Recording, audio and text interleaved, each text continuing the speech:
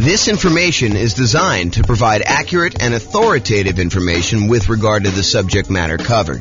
It is offered with the understanding that the presenters are not engaged in rendering legal, accounting, or other professional services. If legal advice or other expert advice is required, the services of a competent professional should be sought.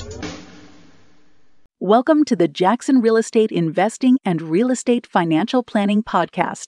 Learn all about investing in real estate in Jackson, Mississippi, with a combination of real estate financial planning and modeling with numbers specific to Jackson, plus syndicated, more generalized recordings of live and pre-recorded real estate investing classes.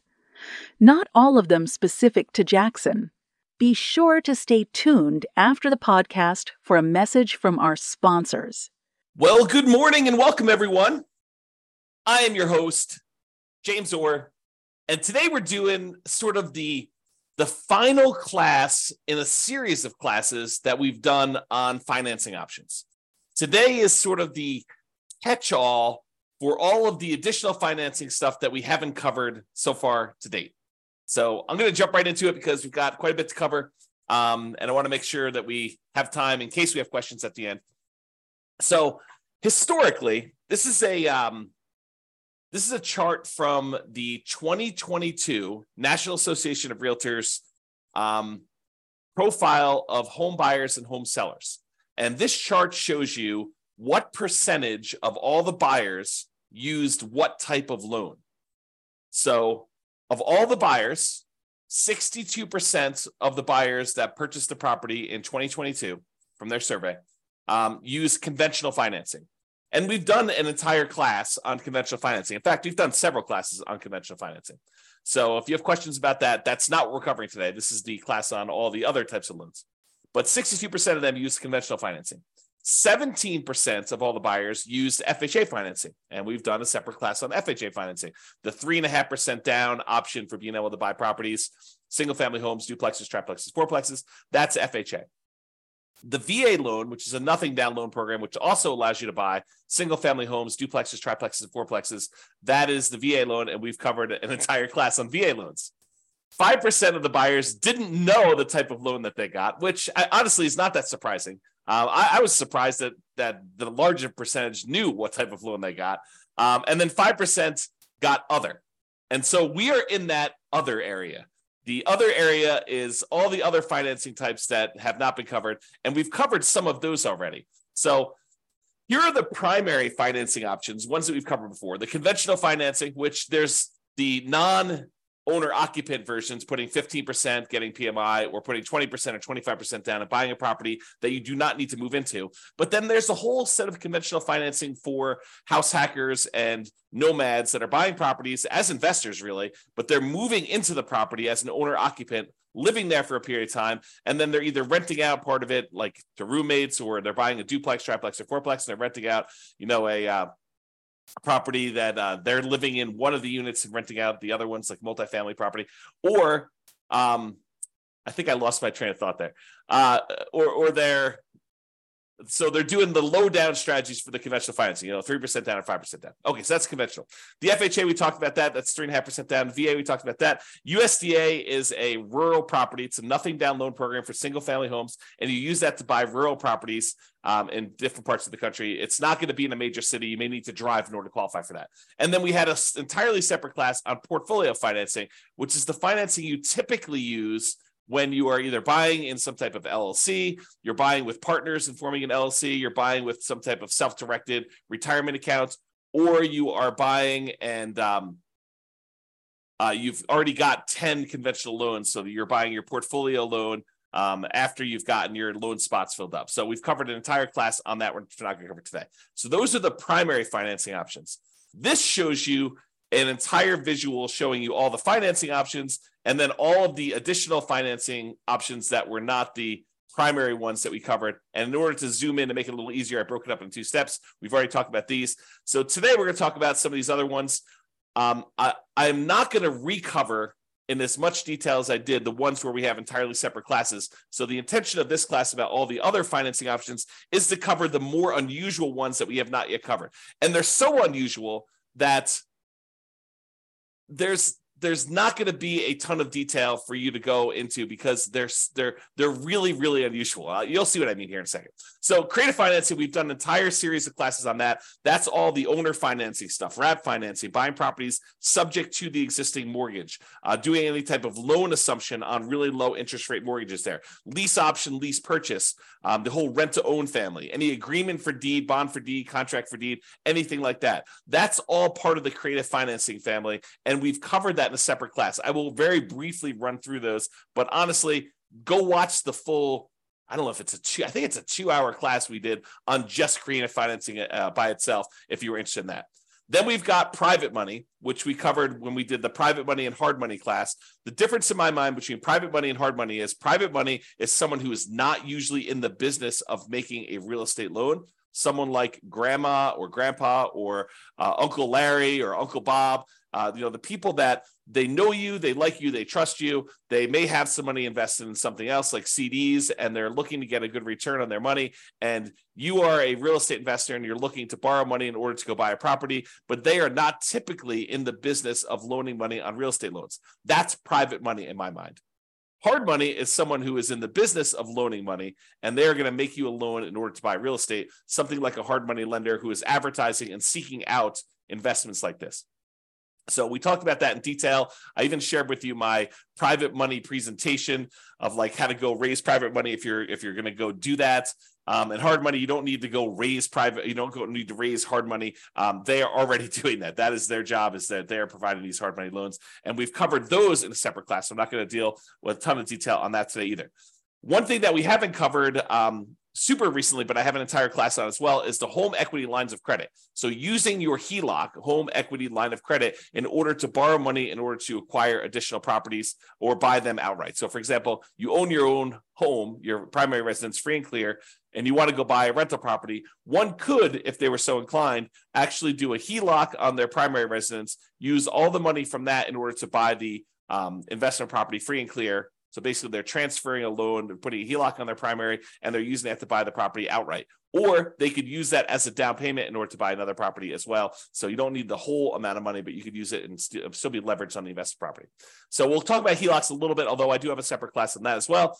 I do not have a separate class on life insurance, so we'll talk about that today. I do not have a separate class on buying properties cash, although I take that back, because yesterday I did a class on how much faster it was, in some cases, for you to actually pay cash for property. And I know that blows people's minds because it blew my mind yesterday when we went over the class. But basically, we showed that in some markets, it actually is faster for you to take all the extra time, that significant amount of extra time, in order to buy a property all cash instead of buying properties with 5% down as a nomad and doing that strategy. So that was super interesting, I think, to see how significant that was in certain markets.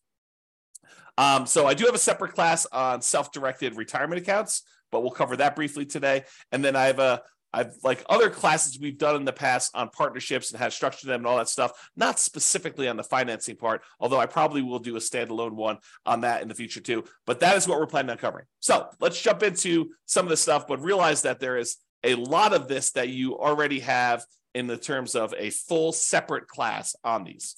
Okay. All right, so creative financing. Entire separate class on this, but here's the quick overview. Owner financing, it's when a seller owns a property free and clear, they do not have a mortgage on the property, and they act like the bank. You say to them, hey, I'd like to buy your property. They say, great, I'd like to sell you the property. I don't want to go get a traditional bank financing. They're like, that's okay. I'd like to get the income from the property. And you guys come to an agreement where you make them monthly payments, you negotiate the terms of the loan, you negotiate how long the loan will be. You negotiate what you need to qualify. In some cases, they'll ask you for your credit score. In some cases, they won't. Some cases, they'll want to see, proof of income. Some cases, they won't. So it's all negotiated there. The interest rate you negotiate with the seller is all negotiated. There's no set ones for that. It's not determined by a bank or anything like that. You get to negotiate it all. And so the seller will act like the bank, and they will accept monthly payments or yearly payments if you negotiate it that way, or quarterly payments, whatever you want to negotiate. And the seller will act like the bank to finance that property for you. That's owner financing. What if the seller has a loan on the property still? Well, you might be able to structure it as wrap financing then, where the seller is going to accept the payment for you, but they are going to pay part of the payment you give them on their underlying loan. They're going to wrap the financing that they have currently on the property, and they're going to give you a new loan around that. So let's say you're buying a $400,000 property, but they owe $200,000 on it with a loan that they already own. So you're going to take that $200,000 loan, you're going to leave it in place. The seller is going to collect payments on you making a payment for the full $400,000 purchase price minus whatever you decide to put up for down payment, whatever you negotiate. And then they are going to take part of the payment that you give to them, and they're going to pay that underlying $200,000 loan. That's wrap financing. Loan assumption is when you're going to formally go to the bank and you are going to formally assume, you're going to apply and take over full responsibility for a loan that the seller already has. So, for example, the seller, a couple of years ago got a really, really good FHA loan, and you come in and you want to buy that property from them. You can formally go to the lender that has that loan and tell them you would like to formally assume the FHA loan. And they will have you fill out some paperwork. They may have you pay a fee, and then you take over their FHA loan with their old interest rate, which is probably attractive compared to what you can get today. The tricky part about doing loan assumptions in today's market is, in a lot of cases, not every single case, but in a lot of cases, the seller has acquired a property where they got their loan a few years ago, and the property values have gone up very rapidly since then. So they may have some equity that you may need to negotiate in some form or pay them in order to be able to formally assume their loan. Okay, so that's the loan assumption. That's part of the creative financing. Then there's the whole rent to own, lease option, lease purchase family, which is you go to a seller. You go to usually to a landlord who's renting the property, although it can be to a seller, and you go to them and you say, look, I realize you're renting this property. I would like to rent it from you, but I would also like to be able to buy it from you. They're like, that sounds good. Why don't we go ahead and do this? We will structure a lease agreement, and I'll give you an option agreement to be able to buy the property. And so now you have a lease agreement in place with also, in addition, an option agreement in order to be able to buy the property for a certain price at a certain date in the future with certain terms. And so basically you structure this. That's a lease with an option. Or you guys can come to an agreement and have the attorney say to you, hey, look, why don't we do this as a lease purchase? We'll have a lease agreement in place, and we'll have a purchase contract that's good for a year or 2 years or whatever it is. And so now you have a lease with a purchase contract, which is a lease purchase. So that's the whole rent to own, lease option, lease purchase family, if you want to structure it that way. Then there's the whole agreement for deed, bond for deed, contract for deed, installment land contract. You could think of this almost like your car financing, where you don't technically own your car until you've made all the payments as agreed. That's this version for house. You have an agreement with the seller that says if you make payments over a certain agreed upon period of time and you pay off the full amount of the property, at the end of it, they will then give you a deed for the property. It's different from owner financing. That owner financing, you have a deed that you get immediately, but then there's usually either a mortgage or deed of trust that says if you don't pay, then the deed can be pulled back. You can have a foreclosure and the deed can be pulled back to the seller. So with an agreement for deed, the seller holds the deed until the very end. So some type of either installment land contract, agreement for deed, bond for deed, contract for deed. And then the last one is subject to. So the seller has a loan on the property and they agree to deed you ownership of the property, and you agree to start making payments on their underlying loan. That's subject to. Okay, so that's the whole creative financing family. Go watch the 2-hour version of that class for a lot more detail on that. But that is one of the other financing options that we have not talked about. Well, I guess we've talked about it in a separate class. All right, let's now talk about some private financing. And again, we have an entirely separate class on private financing and owner financing where I give you some of my private financing. I think I give you my private financing report that I would use when I'm sitting down talking to somebody who is maybe interested in loaning money. You can look through that. Do not copy mine, please. Go ahead and use it to get some ideas and then make your own. All right, so private financing. We don't usually use private financing for nomads or house hackers. This is usually, like investment properties that you're not moving into, although you could, I guess, in some really rare cases, get grandma to loan you money in order to do a nomad property, but it's highly unusual. Most cases, we're actually using some type of conventional long-term financing on those. So private financing, as I mentioned before, this is friends and family. It is not someone who's in the business of making loans. So to go to somebody and say, do you know somebody who's doing private financing? That's not how you do this. What you're really asking them is, do you know someone who's a hard money lender? If you want to do private financing, you got to go talk to them individually. At Thanksgiving dinner, you tell grandma what you're doing. She's like, I got this money sitting in the CD. Why don't we do something together? You can say, that sounds like a great idea, grandma. Let's work together. And you can loan me the money. That's private financing. Or you're at work and you're telling your buddy at work, hey, I'm doing these fix and flips and, I'm borrowing money from this guy and he's charging me 15%. And the guy's like, hey, 15%, that sounds really good. I said, yeah. He's like, hey, I'd be willing to do it for 12% or 10% or 8% or 7%. And so you end up talking to your buddy at work and your buddy at work's got some money that they want to get a return on. And you guys work together to structure that, usually with the help of an attorney structuring the paperwork for the first time or two. Okay. So private financing, more flexible than banks and can be much faster to close. The relationship is really important. It's actually critical in this case. It still requires a good financial statement because grandma's going to want to know that you're solvent, right? She's probably not going to take a risk if, you're not paying your other bills.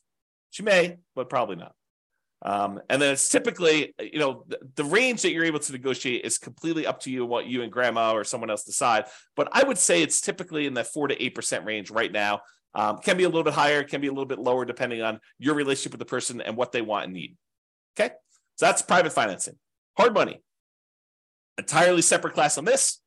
Don't usually use this for nomads or house hackers because the hard money lenders are not usually willing to make consumer loans where you are moving into the property. They usually only want to make commercial loans where you are not moving into the property. So they'll do loans like stuff on fix and flips, or if you're doing some type of like BRRRR strategy where you're buying a property, you're rehabbing it, you're getting it rented out, and then you're refinancing it at this point, probably a year later. That's the new rule for doing BRRRR. So you're probably doing that and you're using a hard money lender for that kind of 12-month period in order to do it. So typically for a fix and flip or fix up refi strategy, the BRRRR strategy, it's often shorter term loans. If you're doing a quick fix and flip, sometimes it's as short as 3 months. Most of the time, it's going to be a little longer than that because it'll take you some time to do the fix and flip and then also to market the property and get it closed. So oftentimes it's probably more in the 6 to 9. And then if you're doing the BRRRR strategy, it's going to probably need to be 12 months at this point in order to get you your kind of like money out financing thing where you actually get and replace the hard money loan. The property is going to be really important to the lender. Does it support the loan? Are you able to buy it at a big enough discount where it supports this type of loan? Most of the time, a lot of these lenders are going to go to like 70% loan to value, loan to after repaired value. And so you're able to buy a property at a big enough discount. A lot of times you'll be able to do this as a nothing down loan program. More often than not, though, I think you're going to find that you're going to need to bring some money to the table, if not for the purchase, then for the fix up part of the process as well. It is possible you could do it as completely nothing down, but it is tricky to do. You can do it, but it's going to expect a lot of hard work and jump into a lot of hoops and trying to find the perfect property, the perfect lender, the perfect situation where you're able to do that. This business of doing fix and flips is a lot easier if you have some of your own money. That's another way of saying that. The borrower will typically be screened thoroughly as well. So a lot of folks think, I'm going to go do fix and flips because I've got bad credit or no credit. And, I want to get started in this real estate investing. And this is a way for me to build up my down payment and then build up my credit while I'm doing that, pay off some old debts I've got, clean up my credit and be able to get a property where now I can go buy long-term buy and hold properties. So they think that going in and doing like fix and flip and doing hard money is the way to go. But oftentimes the hard money lenders, not always, but I would say the overwhelming majority of times, the hard money lender is going to want to look at you as the borrower as well.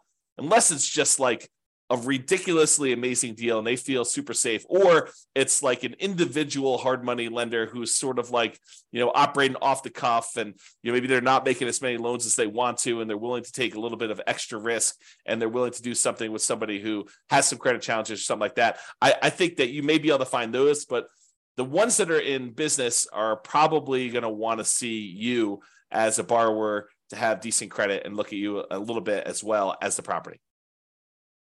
So the hard money rates tend to be in that 10 to 15%, sometimes a little bit higher, sometimes a little bit lower, and usually paying 1 to 5 points. A point is a percent of the original loan amount that you're getting. And so they may charge you, 2 points and 15% or something like that in order to do it, which means you're going to pay 2% of the initial loan as a fee in order to get the loan. And then you're going to pay 15% per year interest on that. So if you only hold it a half year, you're only paying half of that. But if you fold it the full year, you're paying 15% of the original balance.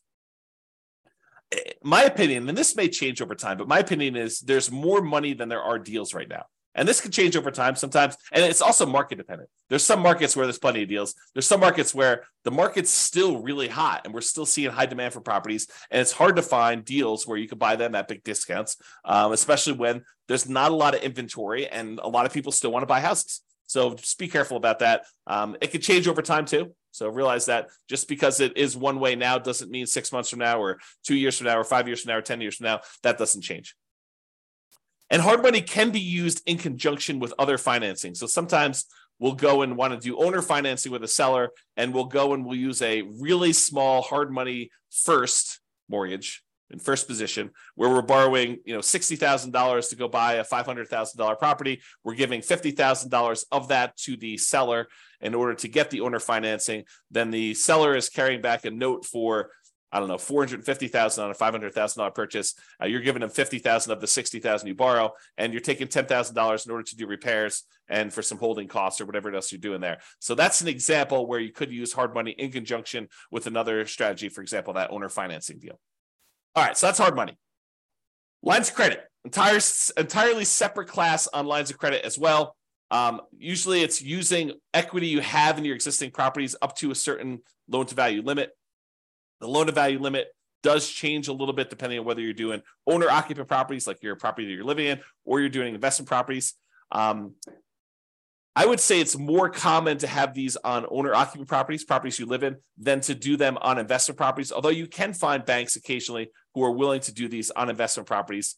They tend to be more variable rate loans, although you could probably find some exceptions to that. And they have different maximum interest rates if you're doing that, and also maximum loan to values. This is the idea behind this is you can tap into equity in another property to finance a new property. The thing you need to be careful of when you're thinking about lines of credit is that make sure that the money you're pulling out of the HELOC, that the new property you're buying supports the payment on that as well. Otherwise, you've got this payment on your HELOC, and you may have used that money as a down payment, as an example, and then the property needs to support and get a big enough return, and it's going to be like what you would look at normally as your cash on cash return on investment, because normally it's thinking you're using that down payment, you've got that as money out there. So now your cash on cash return on investment needs to be enough to pay the payments on that HELOC that you got. And depending on what market you're in and what interest rates are in the property you're buying, that sometimes is hard to do. In some markets, it's easy to do, but in some markets, it's really difficult to do. So another little warning about HELOCs is, in some cases, these HELOCs can be closed early in times of tight lending periods. So if we see some type of financial crisis, it's not unheard of to have the bank call you up and tell you, hey, look, we're closing down your line of credit. Maybe they're telling you we want to see, depending on what your agreement actually with them says, but maybe they want you to pay off the amount that you owe in a certain period of time. Maybe they'll convert that to a fixed period loan, but they won't let you borrow anymore. So realize that there are times when the lender's appetite for these can change, usually with some type of financial crisis, like 2008, 2009, that sort of stuff, where now the lenders are no longer willing to have these home equity lines of credit out there and available to you in case you want to use them. So if you think this is going to be a strategy you could use universally, that may not be the best plan. If you think, hey, look, my plan is to go buy all these properties and have HELOCs on all of them, and then to use these HELOCs in order to acquire properties, that may work great until they close down all the HELOCs. And then you'd have to change your strategy. So just realize that can happen, kind of thinking ahead when you do your strategy. All right, life insurance. So I'm not an expert on life insurance, and there's not a separate class on this. So I'm going to try to cover it as well as I can, but realize that you want to go talk to, if you have a life insurance policy already, you want to go talk to your existing rep who can actually walk you through this. And if you're thinking about doing this, you should really study this. And there's a lot of, how can I describe this? There's a lot of information out there about life insurance that is designed to be persuasive to sell you life insurance, but is worded oddly. So there's a period of time a few years ago now, probably 3 or 4 years ago, where me and a couple friends were really digging into this life insurance idea. Like they talk about like the infinite banking stuff and everything like that. So there's a period of time where I was doing a ton of reading and a ton of study this. And one of the things I came away with is the way that some people were wording their description of life insurance and how it gets used, while it was technically correct, it was, in my opinion, misleading. It was worded in such a way that you could interpret it in a true way, but you could also say, that's not exactly what's going on there. So just be real, like eyes wide open if you're going to go do life insurance. Not that it's a bad thing, but realize that if it seems too good to be true, it probably is too good to be true. I guess is another way of describing what I'm talking about here. Okay, so the idea behind life insurance, though, is you could pay a company, a third-party life insurance company, and you can pay them a certain amount of money. And this is like term life insurance. I'll give you the really brief thing. So you pay a certain amount of money, and for a certain period of time, like the next year or 5 years or whatever it is, if you happen to die during that period of time, then the life insurance company will pay out. So, for example, maybe you pay in, I don't know what the numbers are, but let's say you pay in $1,000 a year for the next 5 years. And if you die at any point during the next 5 years, they will pay out, $1 million. I don't know if those are the exact numbers, but the idea is you pay in a certain amount of money and they pay you out a certain amount of money if you happen to die during that period. And there are usually some exceptions, like, if you die in within the first 3 months of the policy and it was, by your own doing or something like that, then they may not pay out. So there's usually some type of carve out for this type of stuff. So for life insurance. So that's sort of term insurance, and you don't have any residual balance. It's not like you pay the $1,000 in, and you've got an account with them that's accumulating or accruing or whatever it is like there. You pay them a certain amount of money, and you get the life insurance benefit from that. But there are all sorts of variations, and they go by a whole bunch of different names. There's a wide range of all this stuff. But basically, you can choose to pay in a larger amount to the life insurance company, and they will then invest that money and they will earn a return, and then they will have your balance with them actually grow. And so part of the money is going to pay a life insurance premium so that if you do die, there is a big payout. But in addition to that, you're paying more than the amount that you would need to have paid just to have gotten that life insurance benefit. And then they're taking part of that extra money and they are investing it on your behalf. And so what are they investing in? I don't know. You can go look up their kind of guidelines exactly, but a lot of times they're investing in stuff like stocks or bonds or other investments that they might have. And in some cases, what they're doing is they're taking the money that they have and they are loaning it out to the actual holders of the policy. So for the example, so over the last 10 years, let's say you've been putting money in this life insurance kind of policy that you've got there. And over that time period, you've grown a balance with them where you have $100,000 sort of like accrued with them internally in your account. And they want to go and they say, look, you've got this $100,000 invested with us. What do you want to do? And you could go to them and say, I would like to borrow against my $100,000 that I have with you. And then they will loan that to you and they will charge interest to that. And they may not charge you the interest directly. They may sort of do some accounting where maybe there's payments on it, maybe there's not payments on it. You really need to go talk to your policyholder as to what this might work like. But realize that any interest you're paying it to yourself instead of that money growing in whatever it is there. So that's sort of the idea. So you're really just, it's sort of like a weird savings account with some additional tax benefits and maybe some of the policy itself going to some life insurance. They get all complicated. There's lots of variations on them. So go do that. So the idea is you may decide to pay into this life insurance policy and have this be an investment vehicle. And then you could borrow money from this in order to purchase rental properties or do something else, whatever you really want to do. It's up to you as to what you can do there. And just make sure that your property can support any additional debt or interest payments that you're accruing or that you're actually having to pay by doing this life insurance policy. I'll make one other point about this life insurance. Really, you should dig in if it's something that's of interest to you. But the thinking of this is this. If you're going to go hire a third-party company in order to take this money and invest it on your behalf, they're going to go buy stocks or bonds or whatever they're going to do. Realize that they're not usually giving you the exact return that they're earning. And they may charge you some type of admin fee, or they may say, we will, you'll get 80% of it, or you'll get something. So really, they can structure it lots of different ways, but they're having to profit to run their whole organization from the money that you have invested with them. So it's not like you just take the money and you invest it directly and you get to keep 100%. They're usually taking the money and they're investing it and they're charging you some type of fee in order to do that. Okay, that's enough being said about life insurance. Let's move on. I was talking about self-directed retirement accounts. And there's an entire separate class on this. So like, for example, if you have a self-directed IRA or a self-directed 401k, that is, you have an account, an IRA or 401k, and instead of having it with Fidelity or Vanguard or whatever it is like that, where you're investing in stocks or bonds or whatever other types of securities that they may sell, you could decide, instead of having the account with them, you could go meet with an attorney or a specialist who does this for you and create a self-directed version of that where you have control over the money and what you invest in. And when you do that, there are lots of limitations and rules about what you can and can't do, but you could then use that money in order to go buy things other than stocks or bonds. You could go buy things like gold, or you could go buy things like real estate, or in some cases, probably some other type of investments. There are restrictions. There are a lot of rules about this.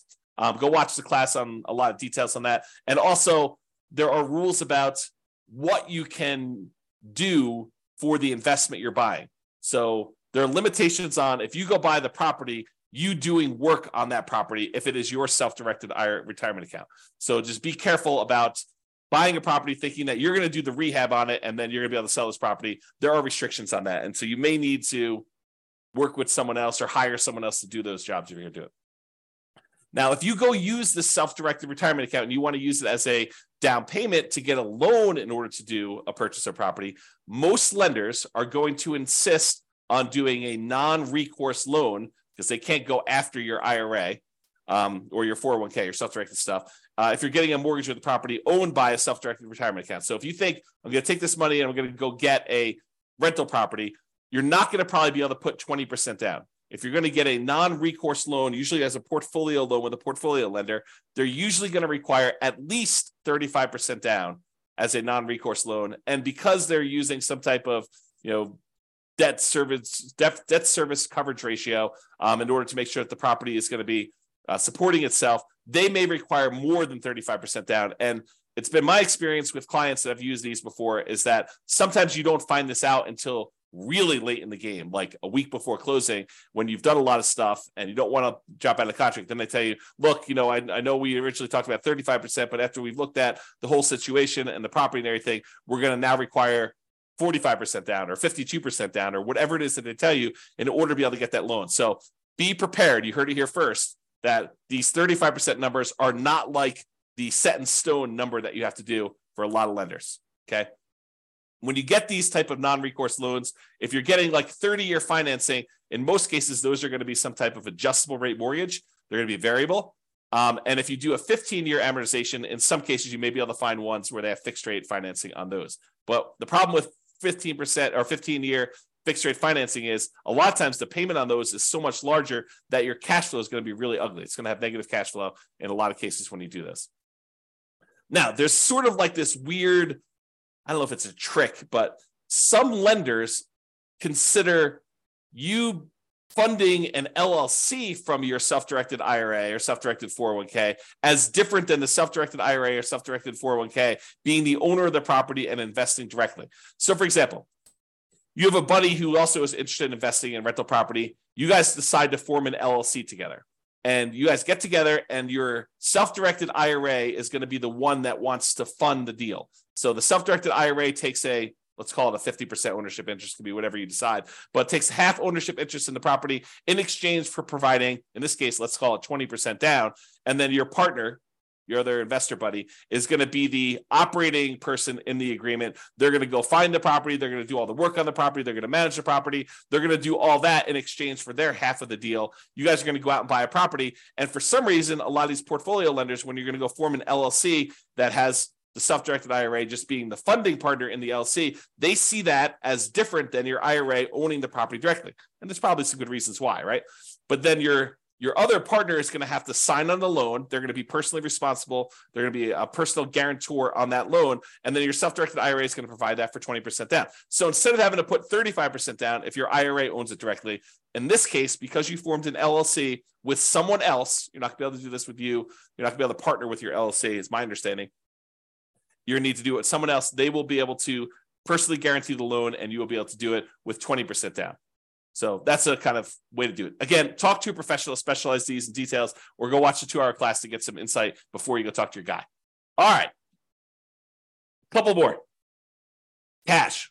So yesterday, just happened to teach a class on this. We talked about, and there's lots of variations on this, but yesterday we talked about if you're doing the nomad strategy of buying a property as an owner occupant, 5% down, moving into the property for at least a year, living there for a year, then after you're done living there for a year and saving up your next down payment, you convert that one to a rental. You buy your next property 5% down, you move into that when you live there for a year, and you repeat this process until you have as many rentals as you want to acquire. So using that strategy compared to somebody who is moving into a property, living there, and they buy their one owner-occupant property first, and they stay there forever. Then they start saving up using the same savings rate as the other person was for doing their nomad. So it's not a huge savings rate, but taking what seems like forever to save up to the point where you have 100% of the purchase price of the property you want to buy, and then buying a rental property, not moving into it, but buying a rental property, all cash. Then you take all the savings you have from your regular job and any positive cash flow you have from this free and clear rental property. You use that to save up and buy another free and clear property with that thing. It turns out that in some markets, that is actually faster, saving up and paying all cash for properties, than doing the nomad strategy of buying 5% down properties and acquiring that way. It depends on the market. With our current interest rates, current prices, current rents. Okay, so that's what we found out. So if you're like, who is buying properties all cash? In some cases, it's actually faster for you to be financially independent, for you to do the cash strategy versus doing financing. And I'm sure in the future, I will also do comparisons doing, 20% down versus paying all cash, and 25% down versus paying all cash, and maybe even 50% down, like 50 instead of doing all cash. I'll go do all those strategies, and I will show you how. And sometimes it's more effective, faster to do it other ways. And then I also yesterday looked at risk, which one is more risky. Turns out when you do financing, it is riskier. And then also how that impacts your net worth.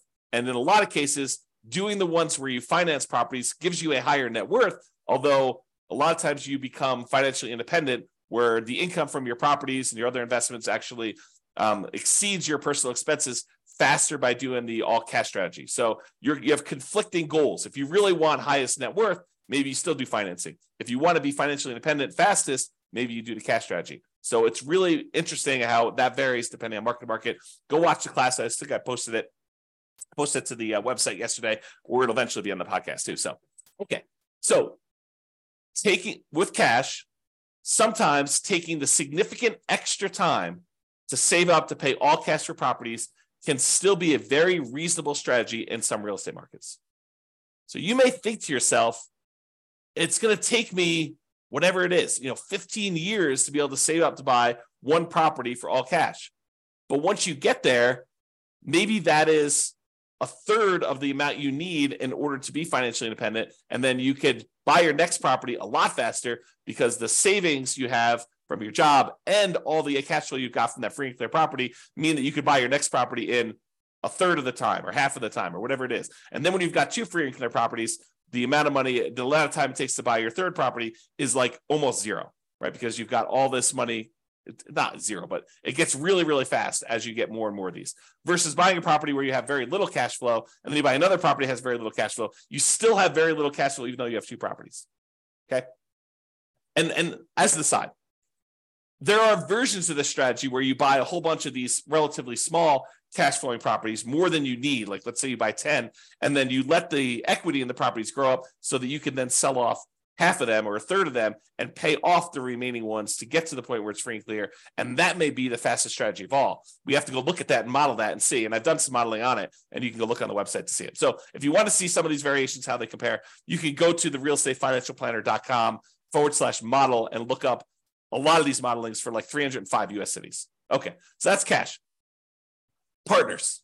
Now that we've covered like all the conventional primary strategies, conventional FHA, VA, USDA, portfolio loans, we've covered all the creative stuff, covered the private money, hard money, portfolio loans, HELOCs. Like we covered all these different things. Now it's time to talk about partners because partners is really you relying on someone else to use one of these other strategies. Right? I mean, they're going to get the money from somewhere. Either they've got cash, or they're going to go get a private money loan, or they're going to go get a hard money loan, or they're going to get a portfolio loan, or they're going to use a HELOC on their own property, or they're going to use their life insurance or their self-directed retirement account, or whatever. And so the idea is that partners is really just meaning you're not the one getting the loan. You may go find the deal. You may decide you're going to be the one managing the deal. You're going to go do all the work and the heavy lifting, and your partner's going to come in and they're going to use their HELOC or their life insurance, or they've got a private money grandma who's going to loan them the money, or, they're going to go qualify for the hard money loan, or they're going to, or maybe you're the one that's coming in as a partner and you're doing creative financing deals and you need someone to come in with some cash. Like, there's all sorts of variations on this, but realize that it's really all the stuff we've already covered. It's not something new. Okay. And just be careful if you do partners. If you sign on the loan with your partner, this typically does count as a loan spot for everyone that signs. So if you go decide, hey, look, we're going to do this partnership, and the partner's the one primarily qualifying, and the lender, for whatever reason, says, hey, why don't you go sign on the loan as well? That does count as a loan spot for you. So if you're concerned about hitting your 10 loan spots before you have to go to portfolio financing, you want to be sure that you're not going to be one of the ones signing for that loan. And it may mean that you need to structure it slightly differently. So talk to your attorney and your lender to make sure that you got that structured right. Okay? So in conclusion, you're much more likely, as I showed you at the very beginning, to utilize one of the primary financing options when buying rentals. So it's conventional financing, FHA, VA, USDA, and then other. And the other was like 5%, if I remember correctly. So 5% now, we've talked about all these other options you've got, from creative financing, private money, hard money, portfolio loans, all these other things that we've got here. Those just are that 5%. So there's a really small chance that you're going to need to use these at all. And then if you do decide to use them, this is kind of the information you've got there. So, however, there are some more unusual, less frequently used options that we've talked about that you might want to consider, as there are more unusual situations. All right. That's all I got. Any questions from the folks that are on live? Otherwise, we're going to call it here. Hope you enjoyed the kind of series on financing. Go dig into the other classes if you want details on those.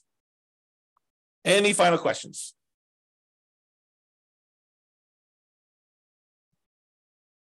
All right, that sounds great. I appreciate you guys. Thank you so much. I will talk to you all tomorrow for our next class. Bye-bye for now. With home prices up, mortgage interest rates up, and rents up, but not quite enough to counteract the higher prices and interest rates, cash flow on rental properties in Jackson is harder than ever. Book a call with the Real Estate Financial Planner to apply our proprietary 88 strategies to improve cash flow on your rentals. See the show notes for a link to schedule your call and improve your cash flow today. If you're a real estate agent, lender, or professional in Jackson that wants to help our real estate investor listeners, consider reaching out to learn about collaboration opportunities with this podcast. We'd love to add more value to our listeners by having you assist our investors buy, sell, and finance their real estate investments. See the show notes to schedule a call to discuss collaboration opportunities.